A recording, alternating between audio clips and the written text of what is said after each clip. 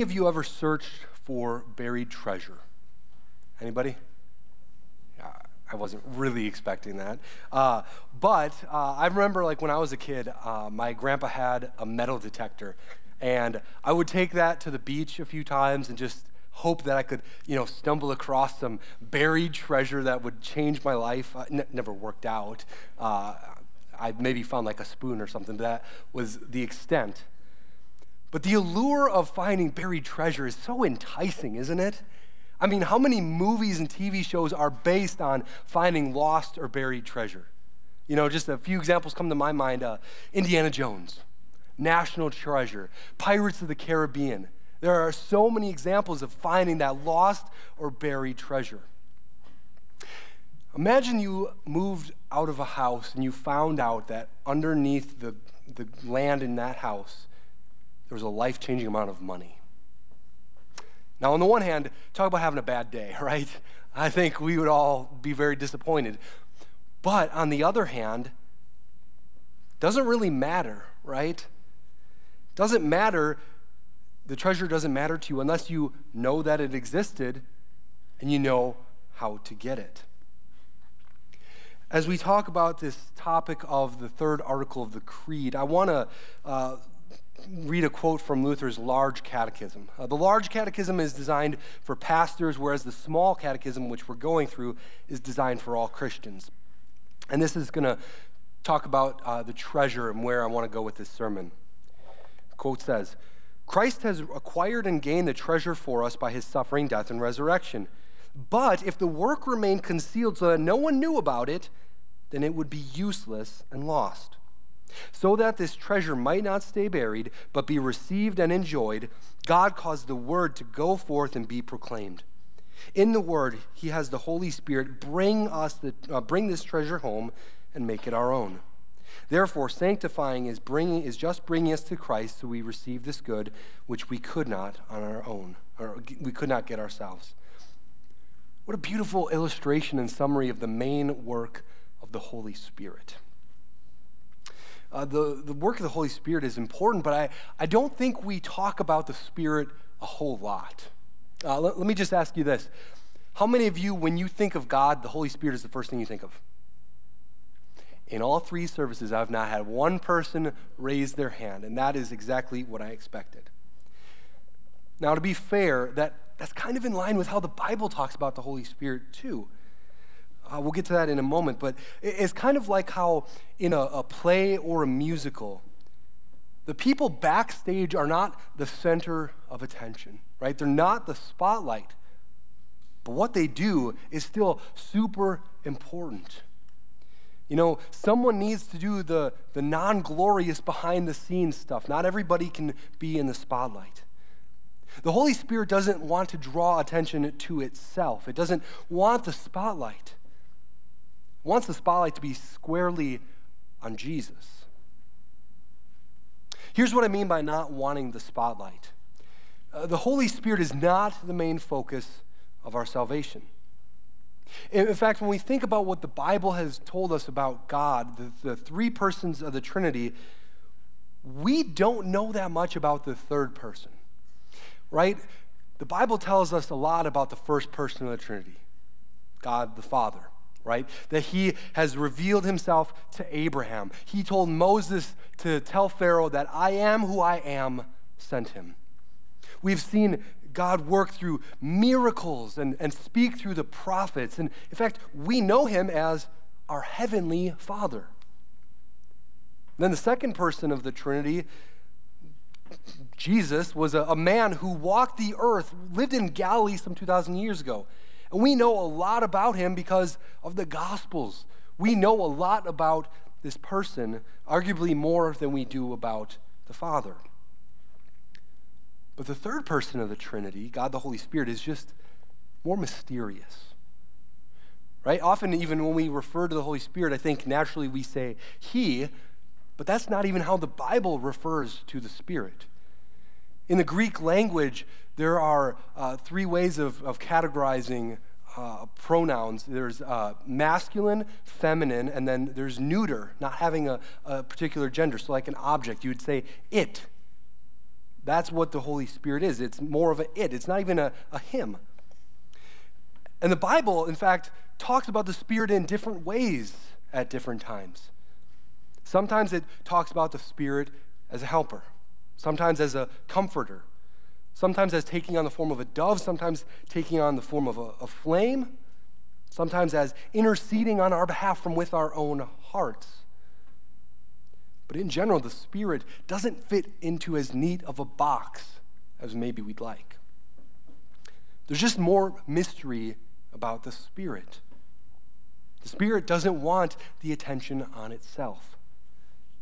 The Spirit points our attention to Jesus and to the will of the Father. Now, that does not mean that the Spirit is any weaker than the Father and the Son. And it doesn't mean that it's unimportant. It's just different. Because the work of the Holy Spirit is certainly important, especially when you think about it in terms of that quote that I began with. If Jesus died for all, therefore winning the treasures of God for all people, but there was no way to receive it, then it's no good. It does us no good. We'd all still be dead in our transgressions. Helps us to see that the work of the Spirit is vitally important. And that's reflected in the Catechism. The very first thing it says about the Holy Spirit, under the what does this mean part, is what we recited earlier. I believe that I cannot by my own reason or strength believe in Jesus Christ my Lord, or come to him, but the Holy Spirit has called me by the gospel, enlightened me with his gifts, sanctified and kept me in the true faith. Jesus has won treasures for the treasures of God for all people. He has given us eternal life, forgiven our damnable sins, granted us access to the Father, making us new, making us a child of God. But without the Holy Spirit, those treasures would stay hidden from us. No amount of using a metal detector, no amount of digging, no amount of being a good enough person or completing God's laws good enough would ever obtain those treasures. Those treasures that Jesus won for us can only be uncovered for us by the Holy Spirit. Another way I like to think about it is with this analogy. Let's say that there's someone who is just on the brink of death in the hospital, and they need medicine. Jesus is like that life-saving, that reviving medicine.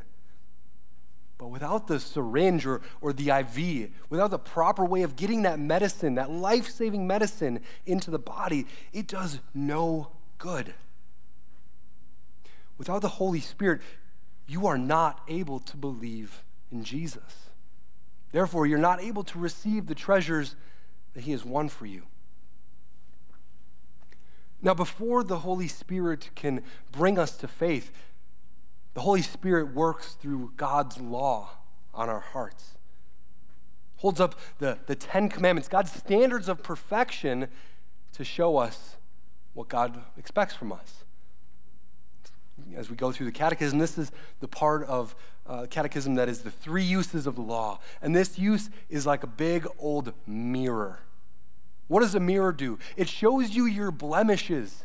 It shows you your faults. And when the Holy Spirit holds up this mirror of God's law, it shows us that we cannot and could not ever complete God's law. Can't live up to God's standard. And because of that, we face death. Then when we realize, oh man, I'm a sinner, I'm going to die. When we realize that, then the Holy Spirit works through the gospel. The Holy Spirit works to liven us. The Spirit allows us to, by faith, believe that though I have earned death because I can't live up to God's standard, though I deserve death, Jesus died in my place. The Spirit works through the gospel. That's literally what the gospel means, is good news. The good news that Jesus stood in your place. When we think about this in terms of baptism, especially because I'm guessing that most of us as Lutherans were baptized as babies, this is the part where our old sinful nature is killed, is drowned in the waters of baptism. And out of the waters of baptism comes a new person, the new creation in Christ. You see, God's law shows us our sin, shows us that we need a Savior. And the words of the gospel, the good news, the words that are spoken over you in baptism is what brings you to life, what makes you alive in Christ. Now, just so we're clear on this, salvation only comes through Jesus, right? Jesus rightfully says that he is the way, the truth, and the life. The Holy Spirit did not die for you on the cross. God the Father did not die for you on the cross. But each person of the Trinity plays an important role in our salvation. And that goes hand in hand with the fact that we worship one God. Not three gods. One God, three separate and distinct persons. Now, maybe some of you have seen this picture before. This picture, I think, just helps kind of do the best job of understanding the Trinity, of understanding the separate and distinct person of the Trinity, how it's one God. Even with this falls short of allowing us to really grasp the Trinity. And so when thinking about the Trinity, if your head is spinning, you're in the right place, right? There's so much about our triune God that we can't understand. But what we do understand, what Scripture does tell us, is that God the Father and creator of all things, out of his great love for his fallen creatures, made a way for us. And his way for us was to send his son, Jesus, into the world to live a perfect life, to die an innocent death on our behalf. And it's the work of God the Holy Spirit that gives us access to those treasures that God has won for us through Jesus. The Holy Spirit is as important to our salvation as Jesus is. Without the Holy Spirit, we don't have the ability to believe that Jesus lived and died for us. Just like that quote from earlier, Jesus won all of God's treasures for all of humanity. But without the Holy Spirit to reveal them, they stay hidden from us. And I know when we think about this, it can make us thinking, wow, these treasures are amazing. And they are. All these treasures that the Holy Spirit has won for us, the forgiveness of sins, eternal life, making us God's child. You know, that would be amazing on its own. If that was it, that would be amazing. But that's just the beginning. The Holy Spirit also gives us the treasure of sanctifying us, of making us to look less like our old sinful self and more like Jesus. And when we do start to look like that old sinful self, he again holds up that mirror, shows us, hey, we're going off the road a bit. We're sinning, bringing us to repentance. And then he speaks the sweet message of the gospel that our sins are forgiven. Speaking of treasure and forgiveness, your baptism, the Lord's Supper, what amazing treasures those are. Your baptism, where for most of us, faith was created. You know, where the Holy Spirit originally gave you faith, where your sins were washed away. And every time you receive the Lord's Supper, that is literally like God opening his treasure chest for you. You receive the very forgiveness of sins, and your strength, your faith is strengthened. These quite truly are perhaps the most precious treasures we have, especially when you consider that we can see, taste, and touch them. The Holy Spirit also gathers us into a greater community, the church, where we are alongside other saved sinners, and we are given a new and greater context. And in this context, with these people, we encourage and build each other up in the hope that we have in Jesus that Christ has won for us. We get to walk alongside each other, going through the highs and lows of life, but built on the foundation of Jesus. The Spirit also, as a part of this community, allows us to share this good news with others.